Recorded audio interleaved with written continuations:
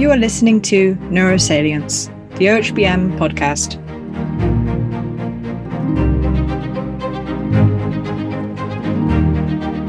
This is the OHBM Neurosalience podcast. I'm Peter Bannattini, and on this podcast, we chat with leaders in the field of brain imaging, and we discuss topics of interest, research that they're doing, latest issues. And this week, we have Michael Breakspear.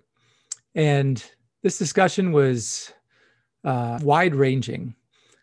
It started out with a discussion of Michael's motivations when he was younger and how he got into neuromodeling and progress over the years in that. We talk a little bit about his work in neuromodeling.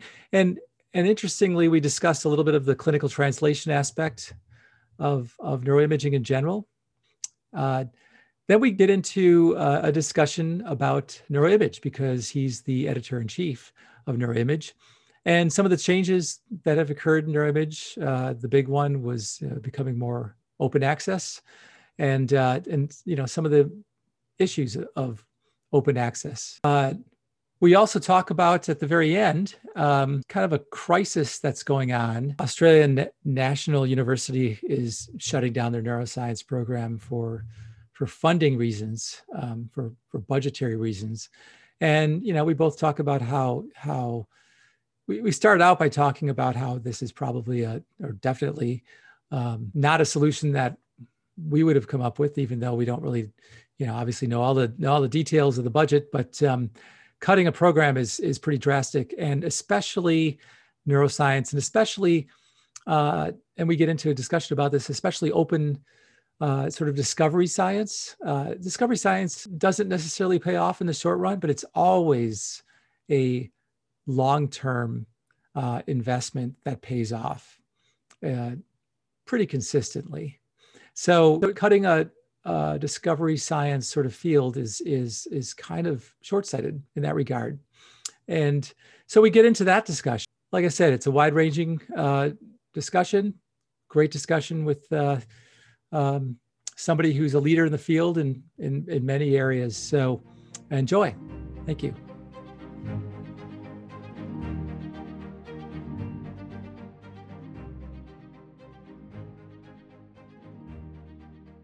Dr. Michael Breakspear is a physicist and psychiatrist and the leader of the Systems Neuroscience and Translational Neuroimaging Group at the Hunter Medical Research Institute at the University of Newcastle. He's also the editor-in-chief of the journal NeuroImage. His work in physics focuses on dynamic models of large-scale brain activity, toolbox development, and the detection of nonlinear dynamics and empirical data. His work in translational imaging encompasses healthy aging, dementia, bipolar disorder, and schizophrenia, with a focus on connectomics and risk prediction. Michael grew up in Sydney and studied medicine, philosophy, and mathematics. He undertook early career research training at the School of Physics at the University of Sydney before moving to the School of Psychiatry at UNSW as a mid-career researcher. He formed his Systems Neuroscience Group at the University of South Wales in Sydney in 2004, then moved to QIMR Berghofer Medical Research Institute in 2009. And then he finally relocated to Newcastle in 2019 and established his Systems Neuroscience Group, the Newcastle SNG NUI, with aspirations to integrate basic methods, bioinformatics, and clinical translation, and with a unique regional Australian character. Their imaging center is in a beautiful bushland setting in the Awabakal County. And in addition to basic research training, he's also completed training in psychiatry and combines his career with clinical sessions in adult psychiatry. So Michael has an interest in recovery-focused treatment of mood disorders, psychosis, and addiction. And in the past, he's also worked in prison mental health and inner city community psychiatry. He also did a stint in California studying mathematics as well. So he spent a little bit, about a year in the States as well. He also has a passion for climate science. I always look forward to having a chat with him at brain mapping meetings. And he's also really into surfing. As a matter of fact, I'm interviewing him in the evening. It's his morning. He just finished a surf session this morning. So looking forward to having a good chat. So thanks again for coming with Zoom. Thanks again for clicking on. So just to begin. Okay, well, thanks very much, Peter. Yeah, I appreciate the opportunity. So just to start, so what motivated you to begin your passion for modeling? I mean, it seems that, I always notice, and it's a really cool thing how you start so many of your talks with modeling astrophysics and the power of modeling. So what actually motivated you to start this in the context of brain dynamics? Well, after school, I started doing medicine. And when you're a junior medical student, you learn a lot of information, basically. And because I had a passion and an interest in mathematics, I wasn't getting my intellectual curiosity satisfied. And at that stage, you could also enroll in an arts degree. So I thought, hey, why not? It was a couple of weeks into the year, I enrolled in the arts degree, and I then combined medicine with mathematics and philosophy. I did in arts and a little bit of history. And the contrast with mathematics and applied mathematics and physics, which I did, was so astounding. And because I did applied mathematics, I think it's a really good sweet spot. You do a lot of maths, but it's all, do a lot of fluid dynamics, a bit of relativity. And you always sort of start with the equations, Maxwell's equations, Navier-Stokes equations. These can be derived from the system that you're interested in. And then that model, which is a model of causes, which captures all the physics, is then used to sort of explain everything in that system. So from fluid dynamics, you look at different solutions to the equations. You get turbulence or laminar flow or whirlpools. And I just really love that way of looking at nature, basically. And then when I started looking under the microscope and pathology, I was like, well, it's the same sort of thing. Like you see sort of turbulent patterns of cells around a tumor, and you see a dendrite growing in the way that it branches as it's going through the tissue. It's no different to the physical systems I was looking at in applied maths, really. Beautiful patterns. And there were some fantastic books I read, which looking back may be a bit naive, but a beautiful book called Catastrophe Theory by Renee Thom, Order Out of Chaos.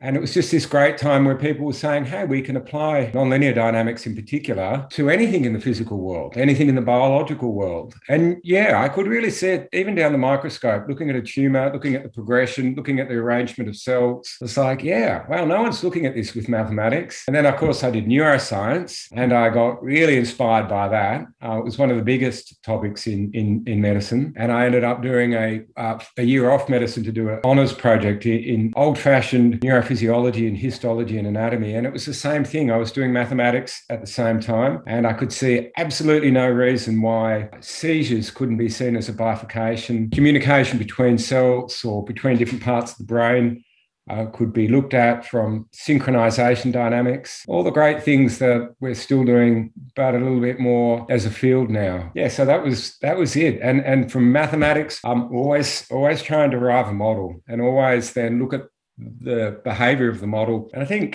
maybe what has been unique to my interest is being very close to systems and data and empirical evidence as well, and not getting too carried away with mathematical nuances.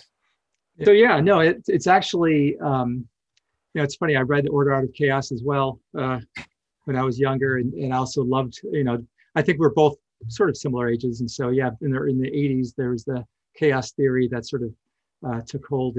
But actually, I really think that what you're doing, it seems that there's so much, for instance, in the Human Brain Project and these large projects, A big part of brain mapping is just simply cataloging, and it's not boring, it's not mundane, it's important, but it's descriptive, and big part of fMRI has been descriptive, and it seems to me that to really understand something, you have to model it, so you can actually make predictions or understand principles by how it's organized.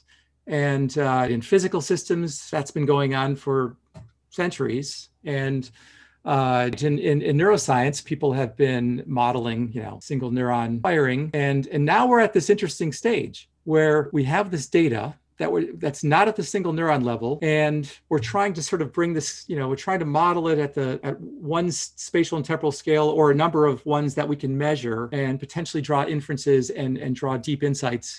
Ultimately, it would be nice to connect all the scales. Is that your perception as to where we might be at? I think that there are a number of people trying modeling, and I just, I had a nice podcast with Danny Bassett. There's network models, there's other types of models that are trying to make predictions. And that's actually one of the questions I'll ask you. So when you're thinking of modeling a system in neuroscience, how are you choosing what to model, and what's your goal as far as, is it to reduce the dimensionality of the data, or is it to derive a principle?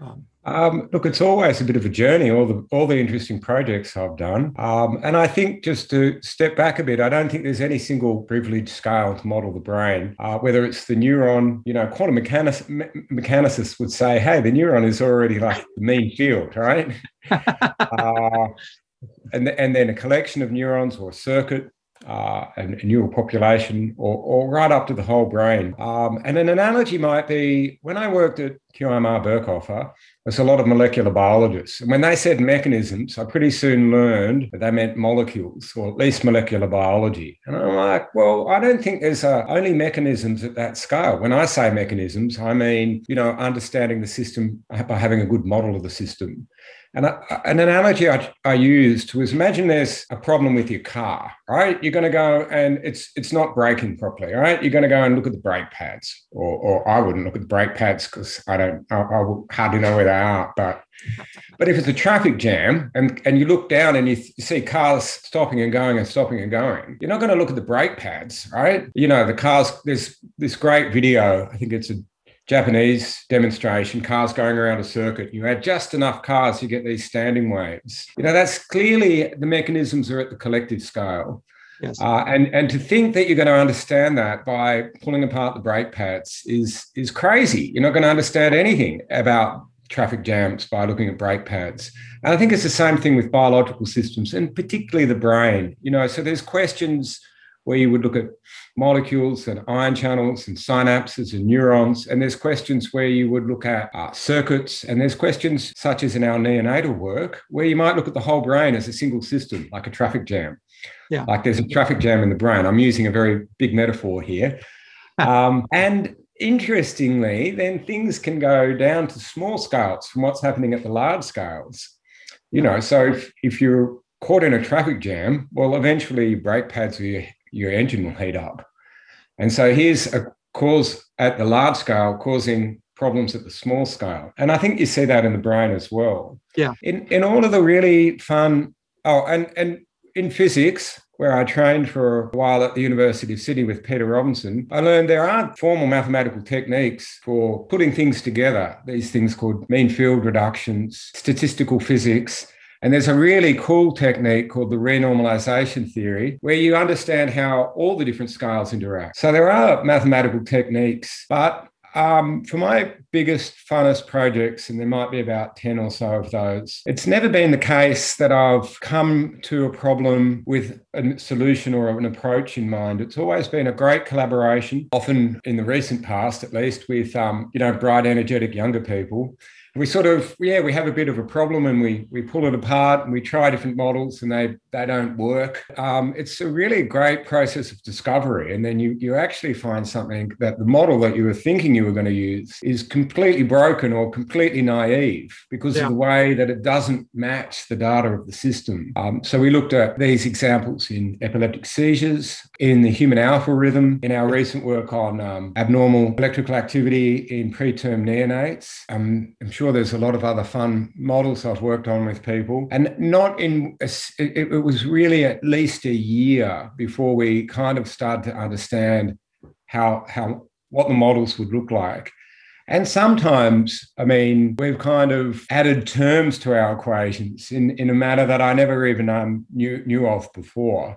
And then, of course, you go and look at the literature and you find in another field, yeah, that's been done. I was actually really surprised with our neonatal work to find we had, so most people add noise to the model. And we found that didn't work. We had to multiply them, the terms in the model and the noise. Then I discovered, economists do all of the time.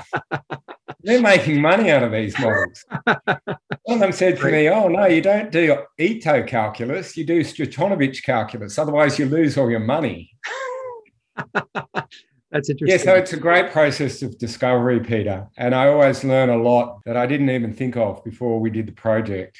Yeah, I think what's really cool about what you're saying is that it's sort of like it's a way of actually testing, your understanding of the data in a little bit deeper way. And it seems that the thing that anchors you is sort of behavior in some sense, or as far as yourself. I mean, it seems that ultimately you would like to not only model, or predict from basic principles like EEG signal dynamics or MEG signal dynamics and how that relates to fMRI dynamics. But ultimately, it would be nice to come up with a way for predicting in a more precise way behavior from having very specific measures in the brain. And it seems that, at least in psychiatry, we're at very early stages of, I think that your models are beautiful in the sense that it seems like as far as my understanding of the process is you put in first principles, you put in a very basic construct of the, for instance, whole brain architecture, and then you determine, you see these wave propagations, for instance,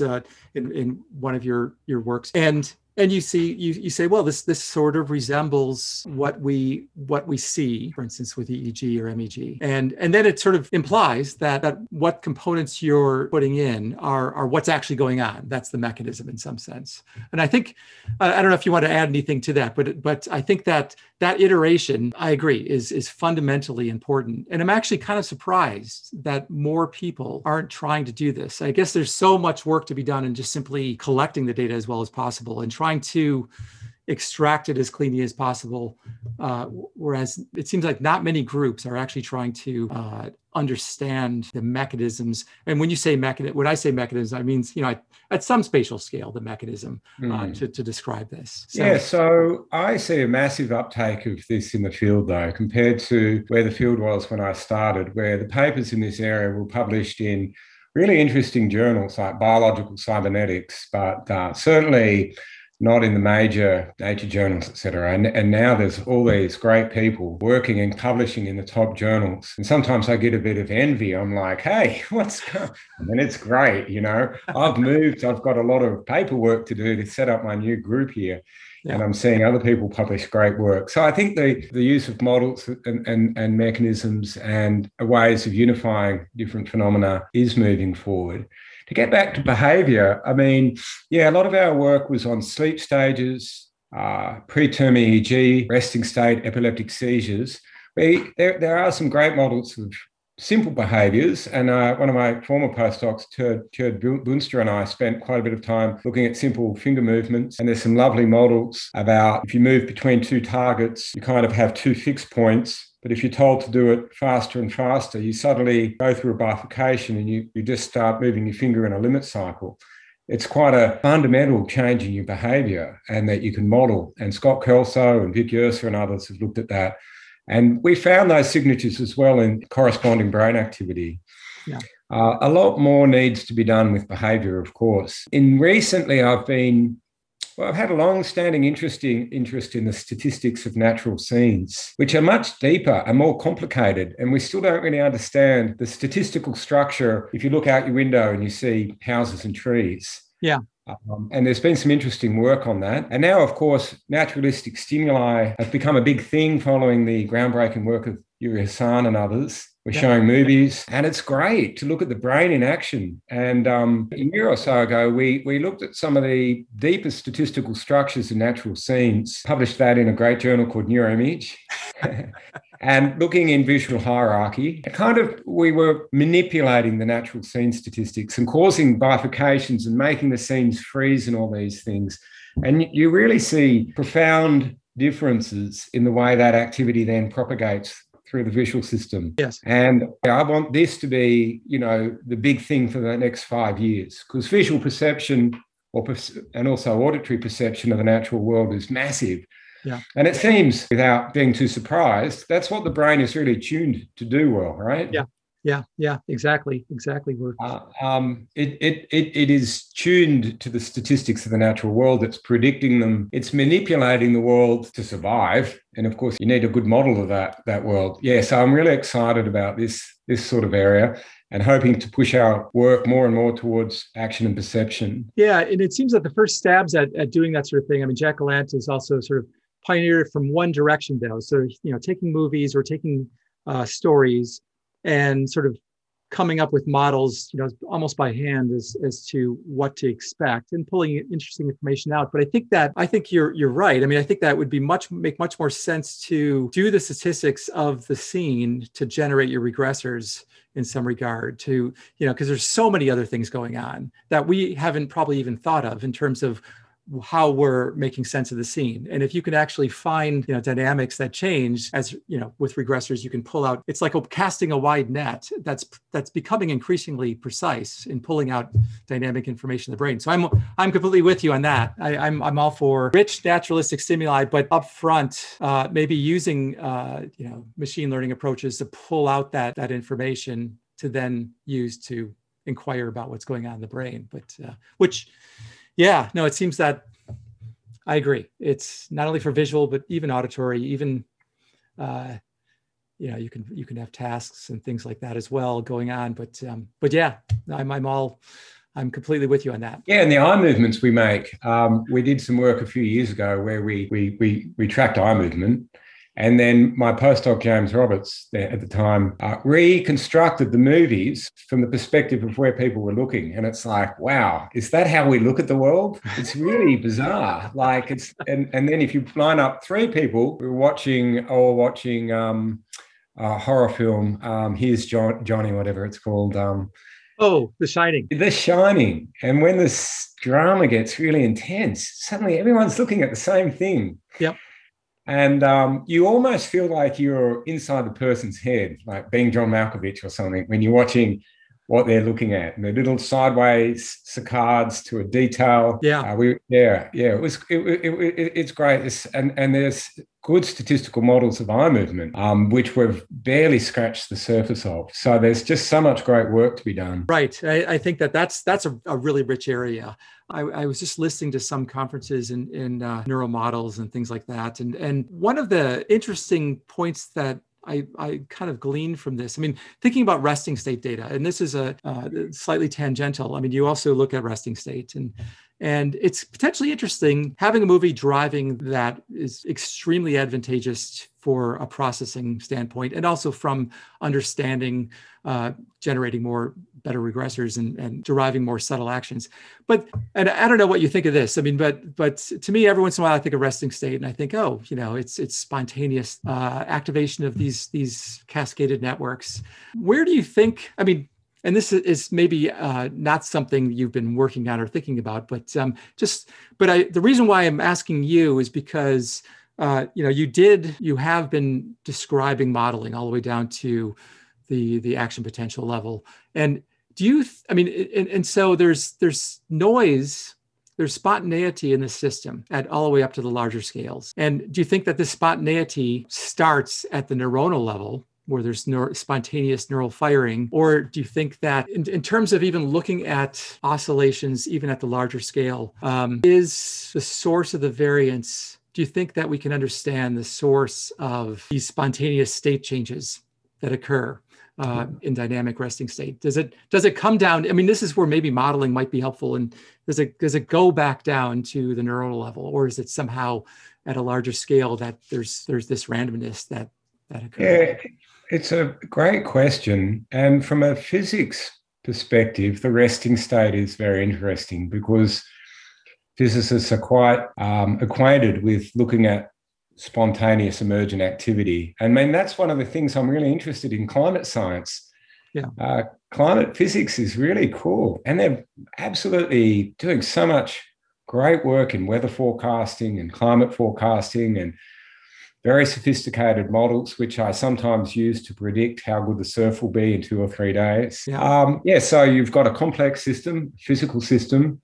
You put in energy or noise, you drive it in, and you see these wonderful emergent states, large scale, in the case of the weather, large scale weather systems, cyclones of thousands of kilometers diameter, all somehow organizing the individual motion of these tiny little air molecules or oxygen molecules bumping into each other. And what's really interesting to me is if you compare a sunny day to a cyclone, if you really focus down on the molecules, you would not notice the difference.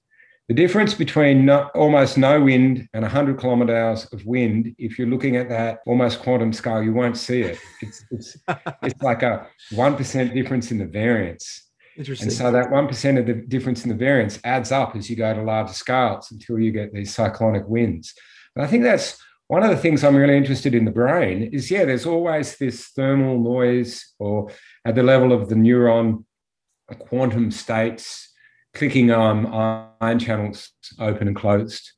But that organizes itself in very different ways across different states of arousal, across different sleep stages, which I find really interesting in our neonatal work.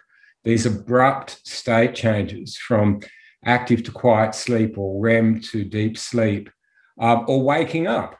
Someone taps you and you suddenly wake up and there you are. Yeah. These are the really cool state changes, and the neurons haven't changed, but the collective activity has really changed. Okay.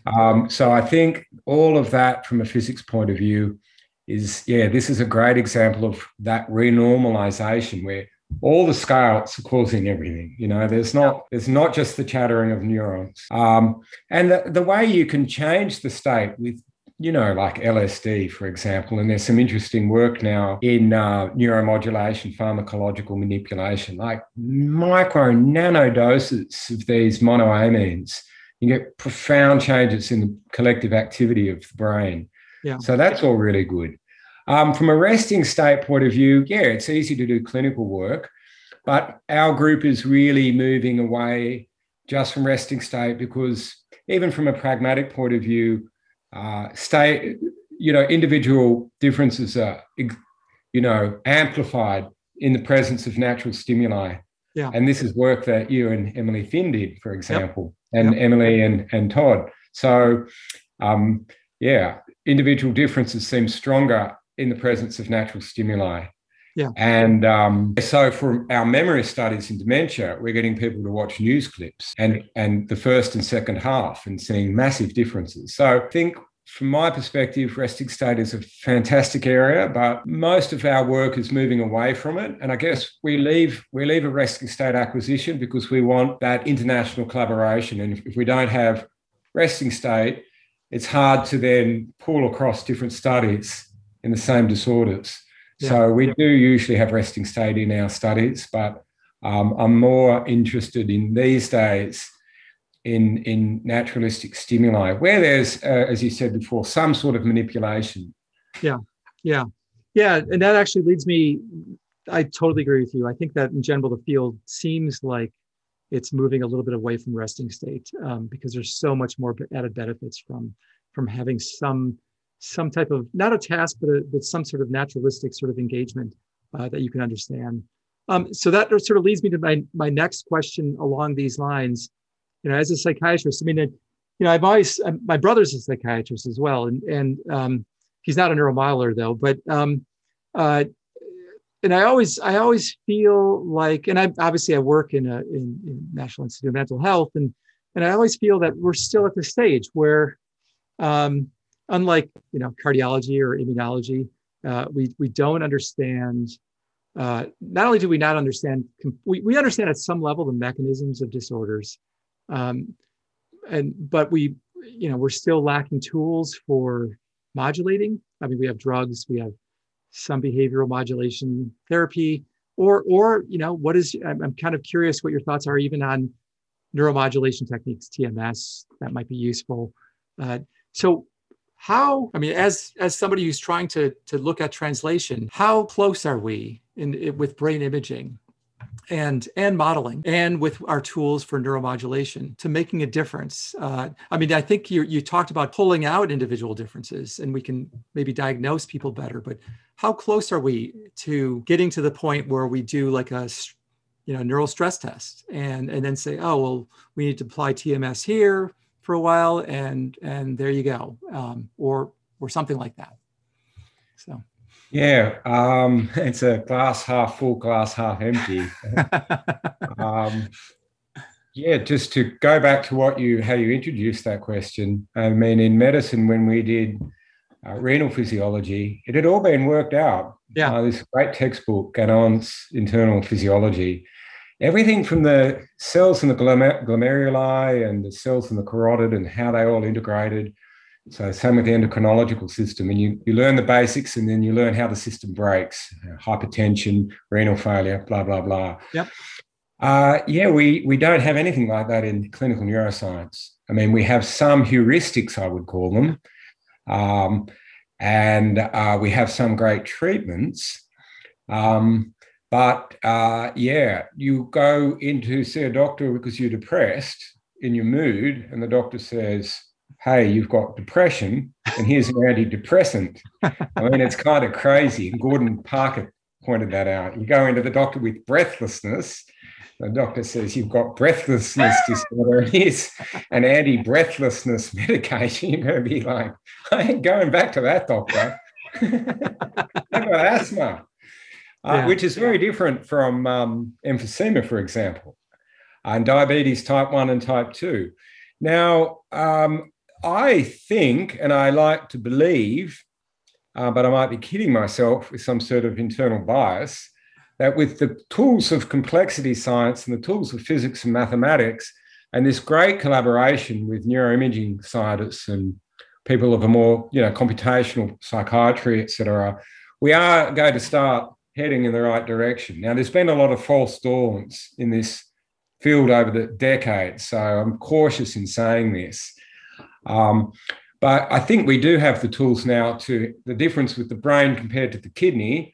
Well, the kidney didn't get me out of bed this morning and take me surfing. The brain did. It's a lot more complicated, right? Right. But we've got tools for complexity now, and let's not throw out the baby with the bathwater. Let's stick to our goals of finding system mechanisms and systems processes and then understand how they break and try and pursue a diagnostic classification along those lines. Yeah. What we've got in the meantime is fine. It's a very empirical trial and error approach. And, I do see my patients getting better, on antipsychotics if they've got psychotic symptoms. Yes.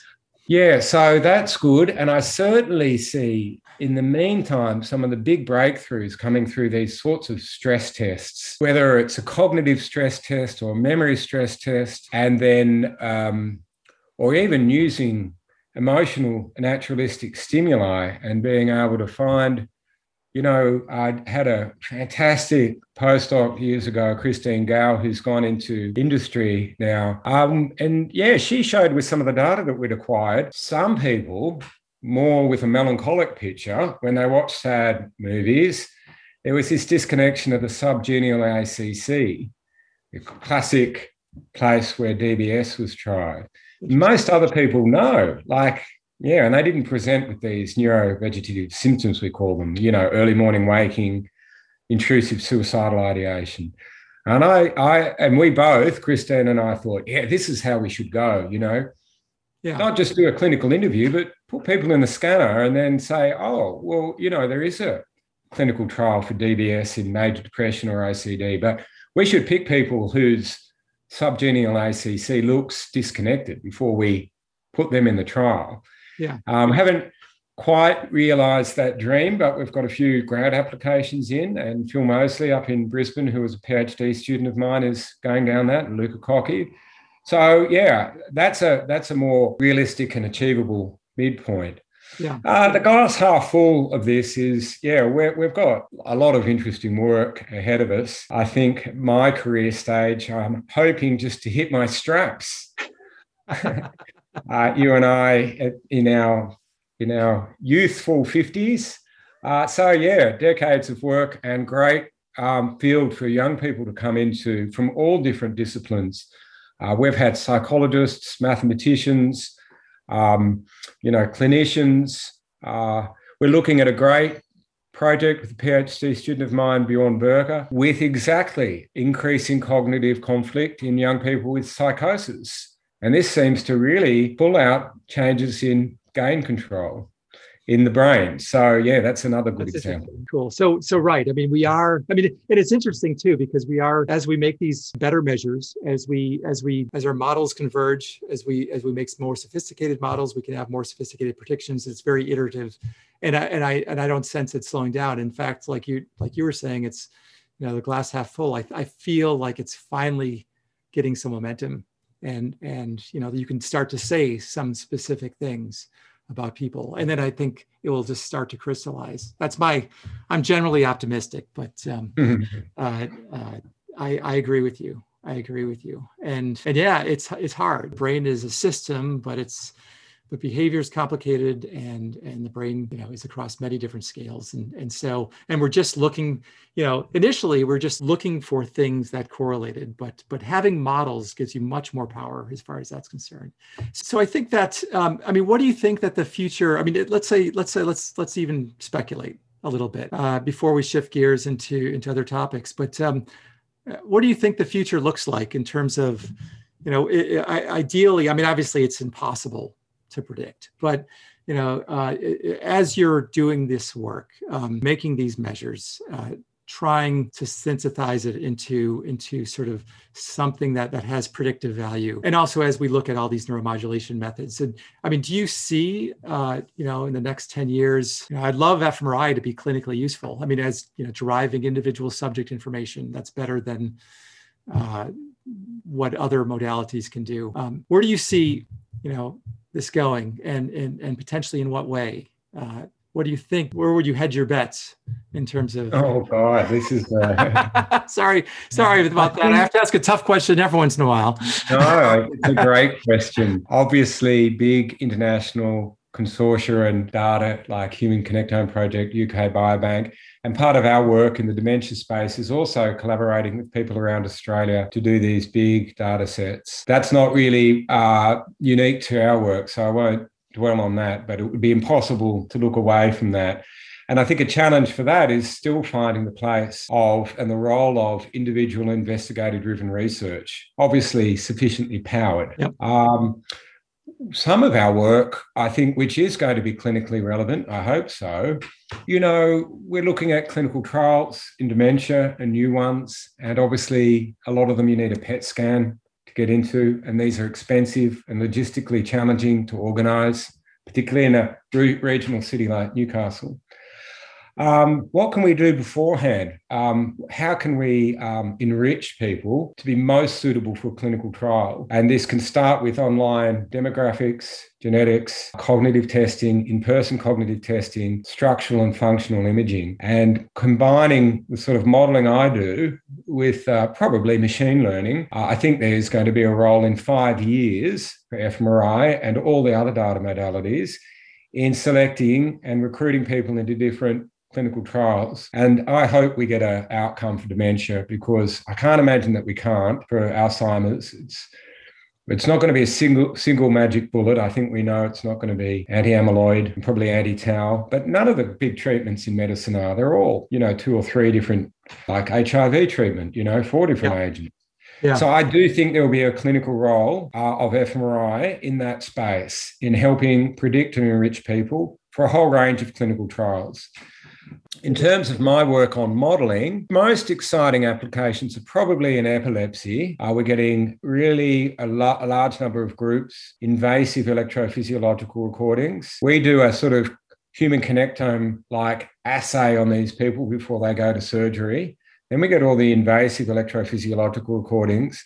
And seizures really are the easiest thing to model and where modeling has got the furthest. I think there'll be a role for modeling in a number of seizure applications, and we're almost there. It could be tuning the sort of deep brain stimulation for seizures and tremors. It could be choosing where to put it. It might be minimizing the volume of brain tissue activated. It could be an early warning sign. Lots of applications for physics-based models of epileptic activity in that area. And, Vic Yersa's working in that area, and a number of other people are. Yeah, and I really hope our work on neonatal neurophysiology in preempting, I don't use the word predicting, I use preempting later outcome, will be another great clinical application of biophysical and computational models. Yeah. And other people around the world will come at solutions in different ways, models of behavior in schizophrenia, for example. So I'm confident that this will continue to grow. So just your work on in one of your papers you mentioned with epilepsy, and you mentioned that you could almost have a closed loop sort of feedback to disrupt this epileptic attractor state in some sense. And I was curious, as when I read that, I thought, what would be the closed loop? What would it be? You would have an EEG array and that detect it, and then you would have some sort of either embedded electrode or something. Yeah, I think for these sorts of patients, and remember up to a third of patients with epilepsy don't respond well to pharmacological treatment. And even after successful surgery, up to a third of those patients get seizures return. There is going to be a role for deep brain stimulation in the correctly chosen area, and that will be both a recording and a stimulation electrode with a closed loop control system or disruption system attached to it. And I think a lot of groups are getting close to that. And not just in epilepsy, but also in seizures. Parkinson's disease and tremors. And maybe because there's some promising work in mental health disorders like severe obsessive compulsive disorder in the nucleus accumbens. And instead of just like zapping these areas with a whole lot of electricity, we'll get away with much smaller neurostimulation and much more targeted and tuned differently to different people. A great analogy was they built that beautiful bridge in London over the Thames River, and they didn't realise when people started walking on it, then they would do this stochastic resonance thing. Yep. And the bridge nearly collapsed. And then they were able to, smart engineers, re-engineer the bridge with just a few buffers to damp that particular resonance. So I think, invasive neurostimulation. Non-invasive, I don't know. Certainly TMS and DCS will have applications, but I'm not close enough to those to sound too knowledgeable about them. It's certainly, there are people trying that as well. And I agree with you. I think that having, and I don't know how sophisticated, in terms of network control theory you can apply, given the uncertain characterizing of the networks, but it seems that you're close in some areas of doing this. But, another interesting example is bipolar disorder, which I've worked on and researched quite a lot. And I treat patients with bipolar disorder, and they're often, really well, and then they're not well at all. And being able to, and in our brain connectomic work, we find changes in brain networks and changes in brain network controllability. This was actually a collaboration with Danny Bassett, who you've interviewed before. Yeah. And it makes sense. And these are even in the first degree relatives without bipolar disorder. And wouldn't it be great to help work with that population, those people, to be able to help them predict an upcoming mood episode? Or in their siblings, 10% will develop bipolar disorder. It's a serious lifelong disorder with a high mortality rate, but 90% don't, and it would be great to use brain network theory, and we do this embedded sensing where people have things on their phone to measure their behavior, connectivity, physical movement. I'm very hopeful and excited about breakthroughs in that area. I think bipolar disorder, it is a disorder. It is a phenotype when you see it. Same with schizophrenia to some degree. But anyway, all these great areas to make differences to people's lives, which is going to be great. And it seems like it really does seem that this is the place where the most traction can be made. I mean, it seems that, certainly people are doing drug development, but it still seems that this is sort of like we're getting a handle on a little bit on mechanisms and better measures and a little bit more fine delineation of the therapy. So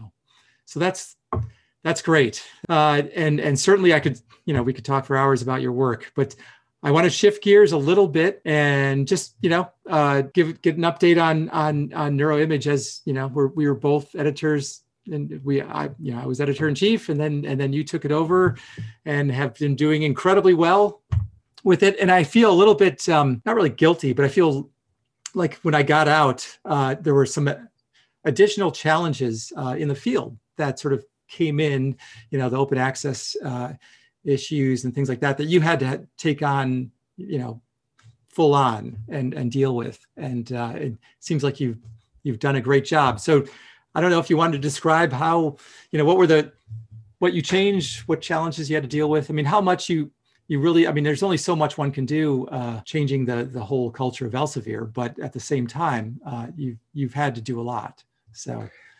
Yeah, well, thanks, Peter. The journal is in very good health because the field is doing very well. And I always see Neuroimage and human brain mapping, our partner in crime, so to speak, as being healthy because the field is healthy, and good journals because it's a great community, and OHBM behind them and other journals. One thing I say as well as background is a lot of the editors at Neuroimage, and it's a great internal community, the handling editors and particularly the senior editors. It's a great forum, very healthy, robust discussions, very collegial. It's healthy and it engages in the community in a very unique way. And because of the internal dynamics and the relationship to the field, I think it's going to continue to be a great journal in a great field. Now, in terms of just stepping back from the publication model, I think we've continued. It's a big journal. I don't think people realise it's a crazy busy journal, 3,000 papers a year. You and I know because we see all the papers that come in.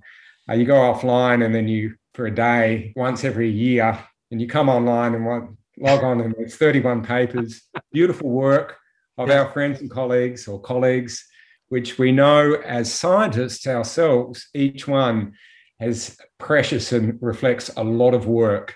And I think that's unique about science-run journals is the scientists value the work in every paper. So some of the things that we've done, obviously we've launched more specific paper types, the toolbox papers, in which you must share code for it to be evaluated, rather than mandating that on all papers. In a lot of the times that the software may not be the foreground, but in Neuroimage, we have a lot of methods papers. And I think breaking into those toolbox papers and giving the reviewers the opportunity to run and test the code and having editors that are really good at that, I think that's been great.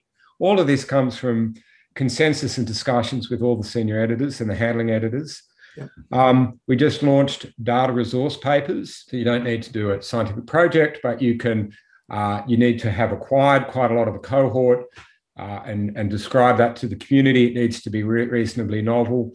And the data needs to be open access. So you need to be able to share the data with the community. Once again, not every paper in Neuroimage can the authors do that. It might be clinical data. There might be prohibitive ethics behind prohibiting that.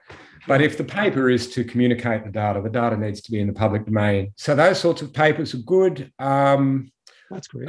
What else have we done before we get to the big question? We ask every paper to have a software and data availability statement. And it can't be the data will be shared upon reasonable request. What does that mean? We want people to say the data will be shared under a shared funding agreement, blah, blah, blah. Or the data can't be shared because of the ethics restrictions. And we're not going to prohibit publication of those papers. Right. Obviously the big thing when I came in was this open access movement, which we all embrace. All of us editors at the senior level have worked and do work with other journals, many in the open access domain. I've been an editor at eLife.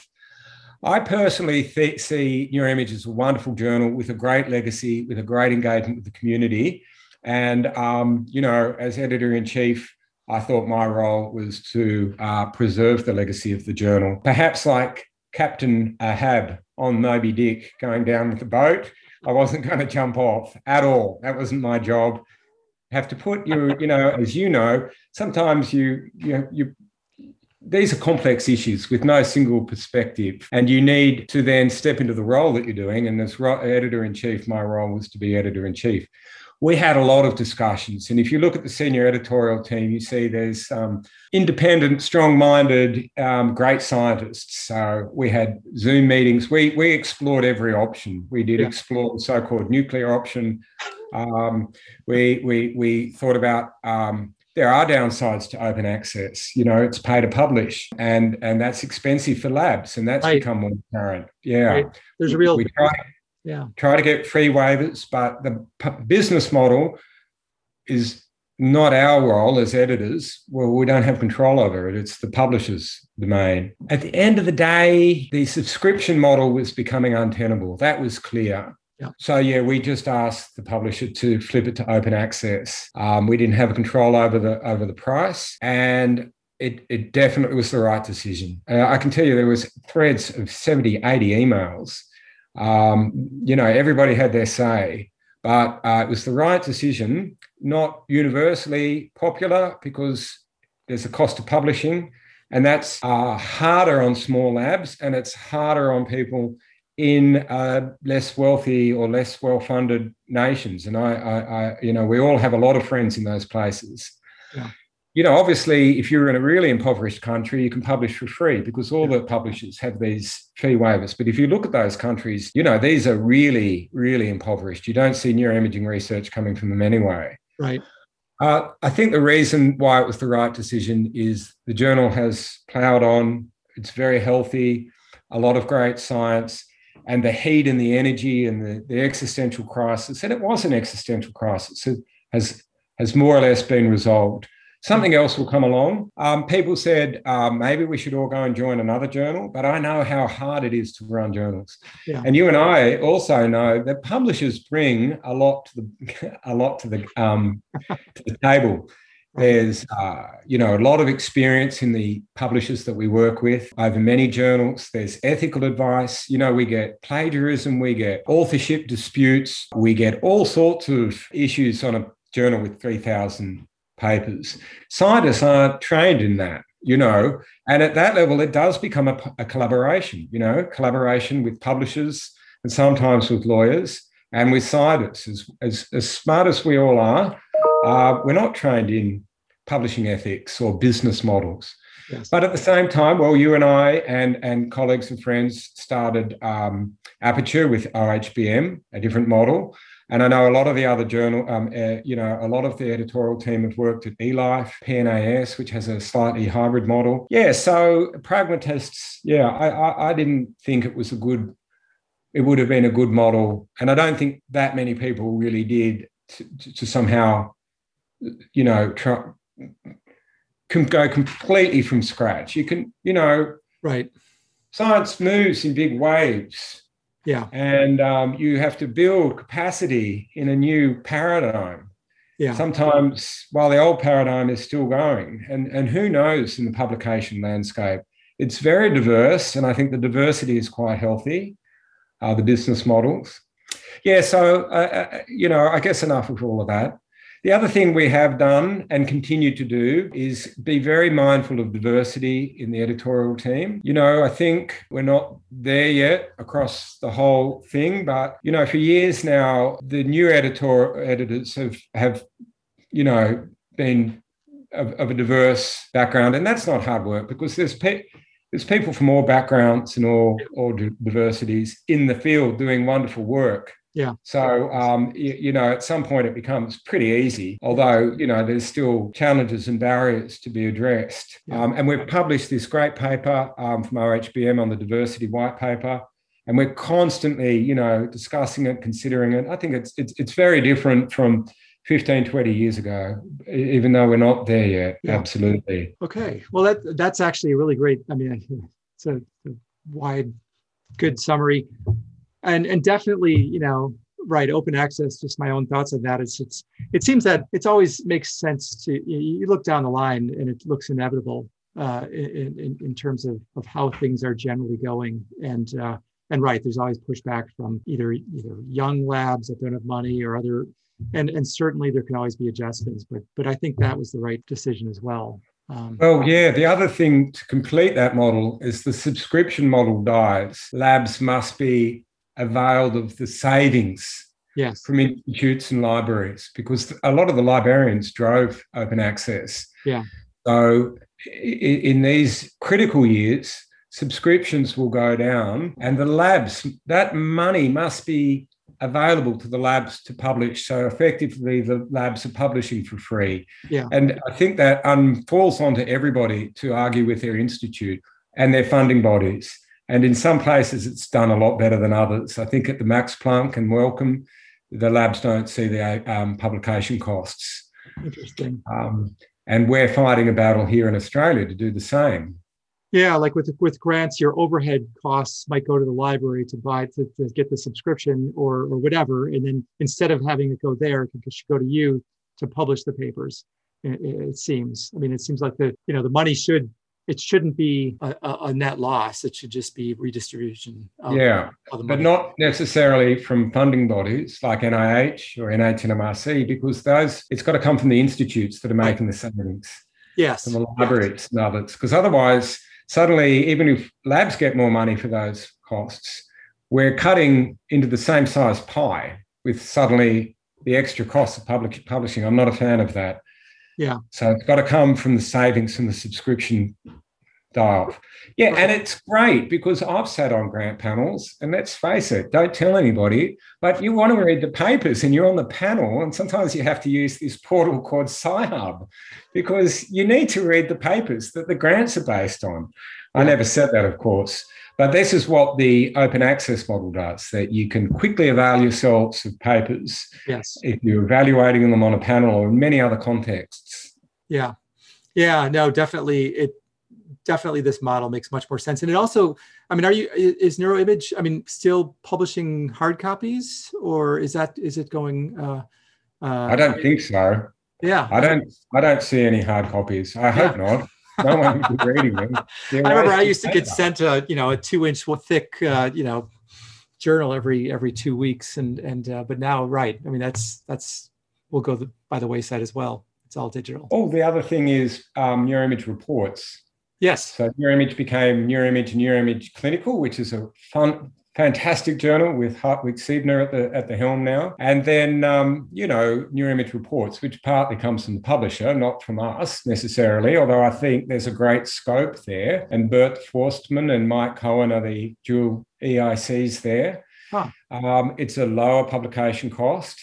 One of the things, just to pick one of the things that we're doing that's just about to be launched, is if you review a great paper at NeuroImage or NeuroImage Clinical and the data is open access and you write a detailed technical report, why not turn that reviewer report into a replication report and actually get the data and do some of the analysis and check that it replicates. And if you do that, you can publish that for free in NeuroImage Reports. Huh. It's a new paper type, Open Data Replication Report. And it's published for free, and it's free open access in NeuroImage Reports. So just to rehearse it again, you review a paper, the data's available, you write a great review. You don't have to have reviewed it. You can do this with any paper. Yeah. It's a bit like Nico Krikiscourt is open review reports. Yes. But you must replicate a core part of the paper. You can go beyond it, but you must replicate or endeavour to replicate the central findings using your own analysis machinery, not using the Python libraries that the authors have put, because of course it's going to be photocopying. You take the data and you subject it to your own pipelines, and you publish the contrast or whatever it is that the author's published, and you can qualitatively and quantitatively compare. You might want to redo the analysis to show how much more meaningful it is in a Bayesian framework, and you can do that. Oh, that's really cool.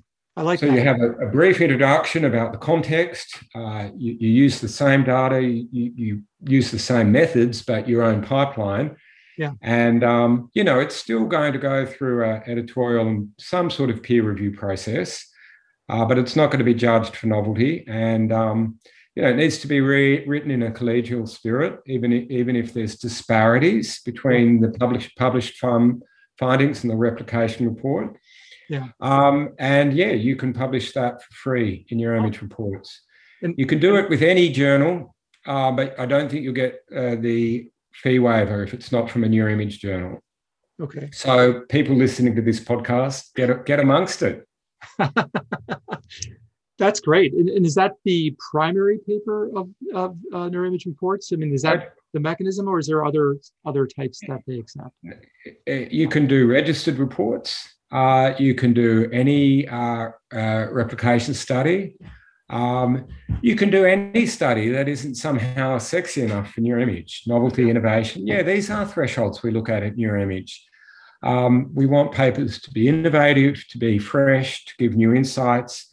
We all know now that there's, even our own work, I shouldn't say even, we have many studies that aren't somehow sexy ultimately this subjective. So if it's a good, technically sophisticated report, Neuroimage reports may be your journal. It still has to be very high quality science. Oh, that's very cool. That's very cool. And it's a nice sort of way of further enhancing, addressing the issue of replicability or reproducibility of findings in general. So I like it. I like how it can scale and, engaging the community to try to do these things and publish them. So that's awesome. That's a great idea. I didn't even know about it. So that's I'll definitely talk to my lab about it as well. We'll be trying to promote it through Twitter and other venues over the next couple of weeks to months. Okay, so now for the last topic, I noticed on Twitter, and there was a lot of uproar in Australia with the apparently, and you could probably describe it better than I can by far. The Australian National University, it's tight for money. It's doesn't know what to do, so it just cuts their neuroscience program. And now there's a large uproar in terms of, they're saying, well, this is the least the least bad thing we could do. Yeah. In general, people are a little bit upset about that.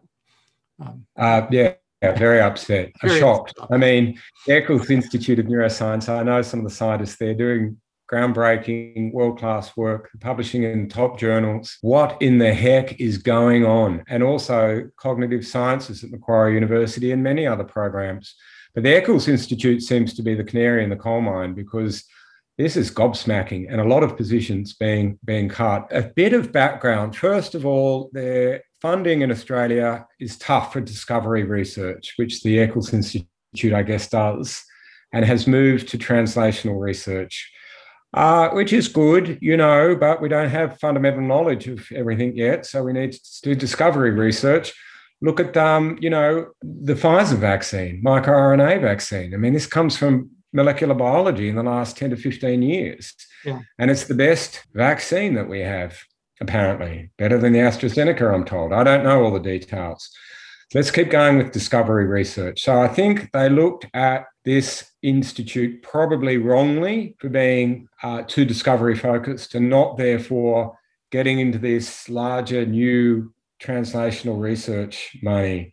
Yeah. I mean, I'm doing translational research. I mean, I'm a doctor. I mean, for goodness sake, my research is on patients, and I haven't got a lot of money from these Medical Research Future Fund. I don't think I've got any. So it ain't a gold mine. Yeah. So that's one of the backgrounds. And I do think it's shocking. And there are world-class scientists, and there's early career researchers and PhD students whose lives are thrown into complete turmoil in many indices, Australia's premier university, not the largest, but on some indices of excellence. So it is astonishing.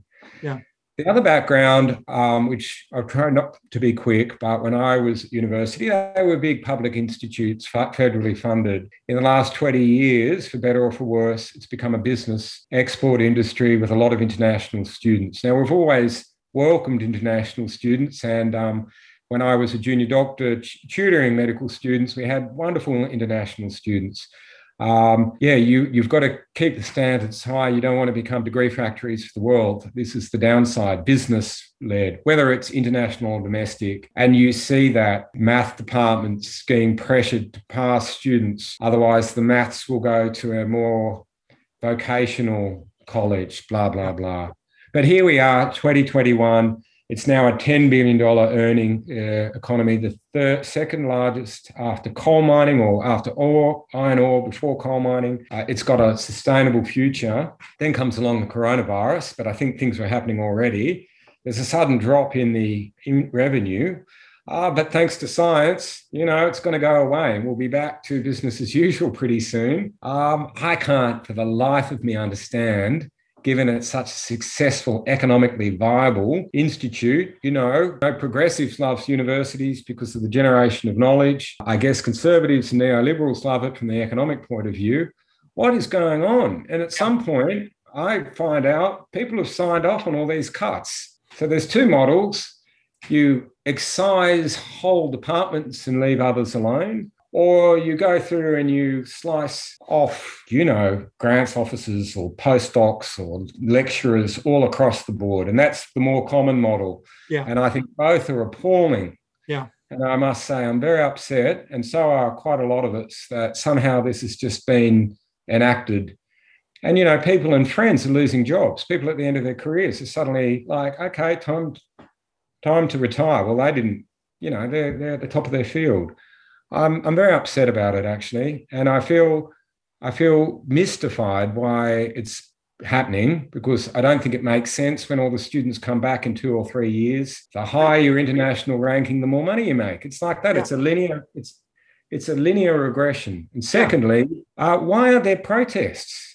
15% of the whole sector. I mean, if we were organised, if we were at the waterfront, there'd be strikes, there'd be newspaper. There is some press now. So I'm disheartened and a little bit demoralised about it, because I don't think either model is the right way. I think the right way is to go back and say to the federal government, to the Minister for Education, for the Minister of Health, for the Minister of Science, hang on, we've got all the students coming back next year. Here are the numbers. JobKeeper was very successful in Australia. We've done very well with the pandemic. As you probably know, comparatively, I mean, we're COVID-free for months now, more or less. 2 people come out with it and the whole city shuts down, and then a week later, everyone's back together. Yeah. It's incredible. Economically, we've done well. There's no reason for it. And I don't understand it, and I'm in the process of trying to see how I can most constructively help stop the madness. Yeah, I mean, it seems like at least from my perspective, it seems that, whenever you have cuts like that, it seems like people are somewhere at the upper levels, they've lost faith in the long-term investment of this sort of thing, as opposed, because they could always redistribute funds and just hold out because they understand the long-term investment. But Australia came perilously close to having a vaccine for the coronavirus. In fact, it worked, and it was a good one, and it was developed at the University of Queensland from basic discovery science.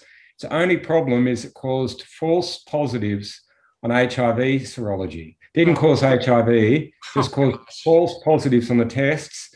And they decided, because of the contested public issue around vaccines, they'd stop it. Otherwise, we would probably have developed a vaccine that would be worth billions of dollars. Yeah. Where, CSIRO developed the Wi-Fi. IVF came from Australia. These are massive discoveries. Yes. Just to finish on this point, I once went to Japan and I had this very interesting time at a faraway institute somewhere.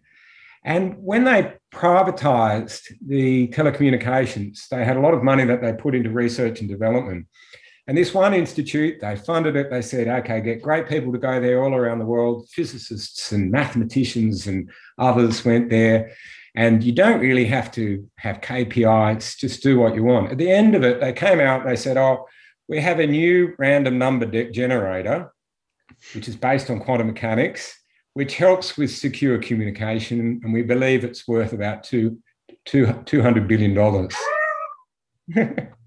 I might be embellishing the numbers here, but it was massive outcome. Yeah. Breakthrough that probably everybody doing secure communication is using. Yes.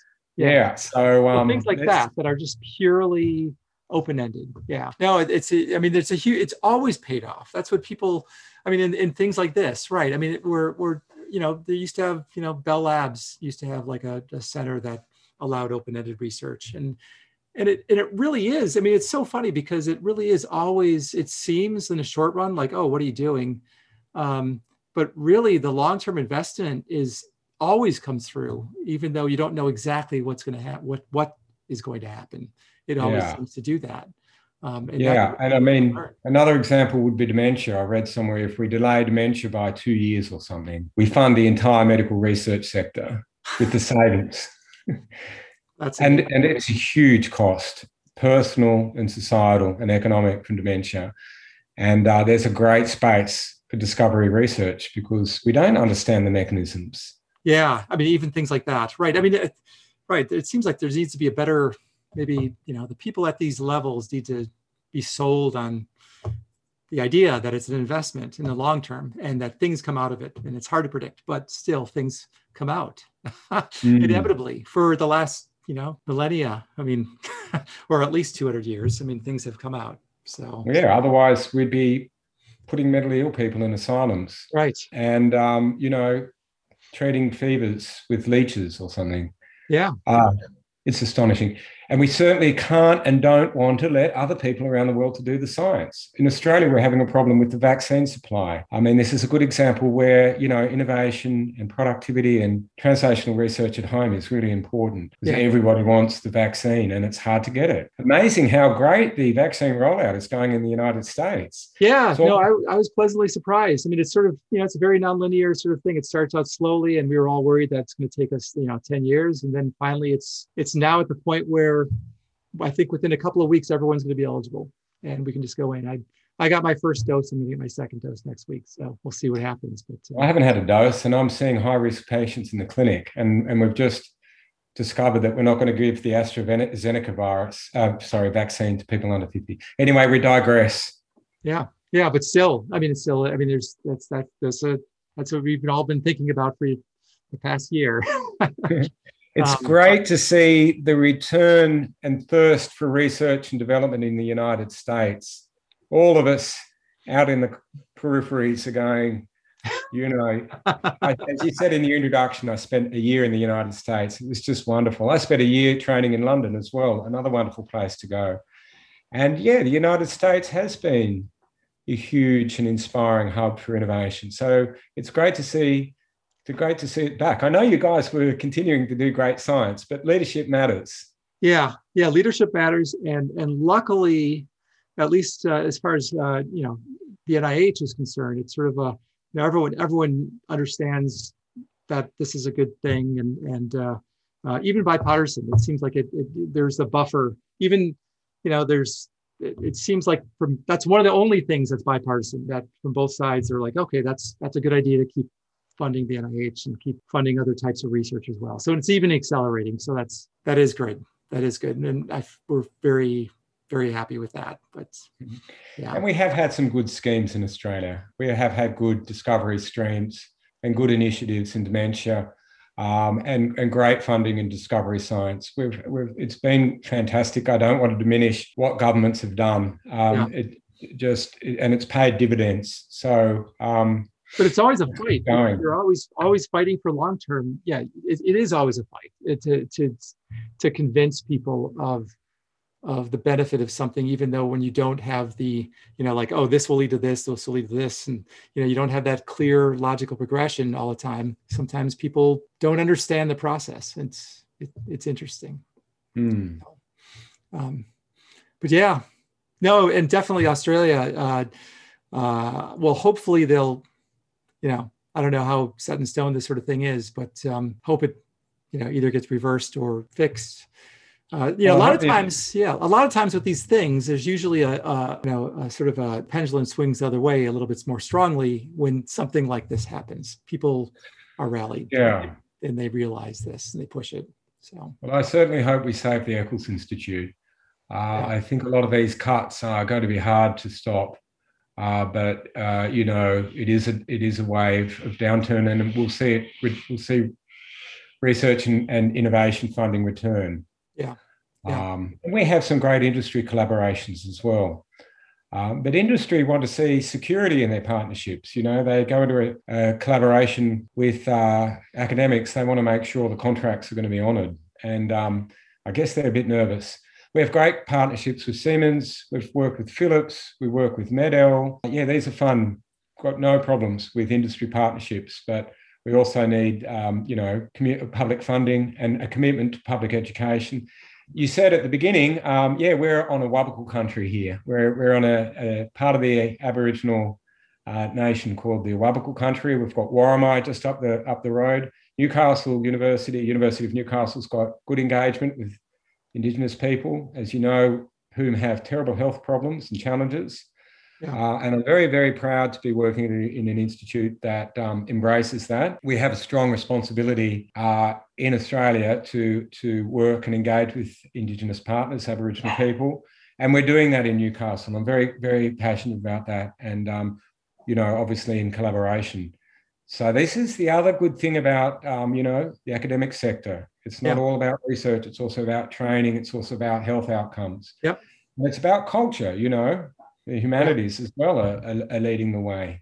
So there's so much to be gained here. And that's actually right. Exactly. There's the outreach part, which, generally, engaging the culture, engaging the people, and in a very positive way. I mean, science is generally positive.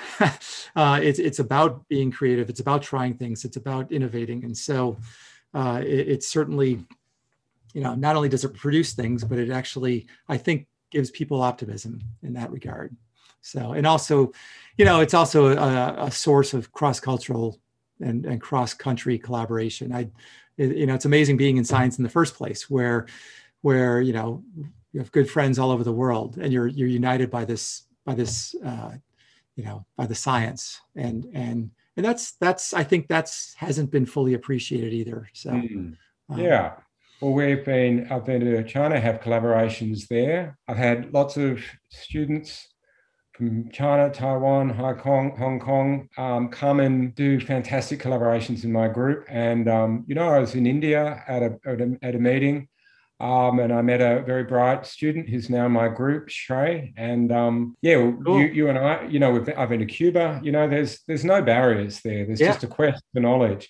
And, we need to do better because the problems with diversity and the hashtag #MeToo extends into science, and we need to do better and listen. But I'm more hopeful, and I don't want to speak for others here, but I'm more hopeful that will happen in science than in some other areas, although some parts of industry are doing well. But when we collaborate, when we work in a diverse world, we do our best work. Well, thank you. On that note, let's I think that this has been a wide-ranging discussion, and I think that it's I've had a lot of fun. This is great. I mean, and I think that the hopefully something good will come of it as far as the last part of the discussion with funding. Who knows who listens to this podcast, but hopefully the right people. And so, all right. Well, thank you very much for joining the podcast and spending so much time. And I look forward to finally, after COVID's finally done, to coming down to Australia and visiting and collaborating, and or even at any of the OHBM meetings that are coming up. Hopefully, everything will be back in person. But we've learned a lot from the having virtual meetings. Hopefully it'll be a hybrid to open it up for other people who can't travel. So I'm looking forward to that as well. Okay, well, thank you very much, Peter. And it's been a pleasure. We should have more of these conversations. Yeah, we should. I think that's one thing about Zoom. It's like, I remember when we first tried talking in the context of something with NeuroImage a while ago, it was with, Skype or something, and it was a little bit messy. Now it's become very smooth, and it just kind of works. So yeah, and I really enjoyed the conversation. Yeah, I look forward to catching up hopefully at OHBM in 2022. Yeah, definitely. All right, well, thank you. Thanks, Peter. All right, thanks.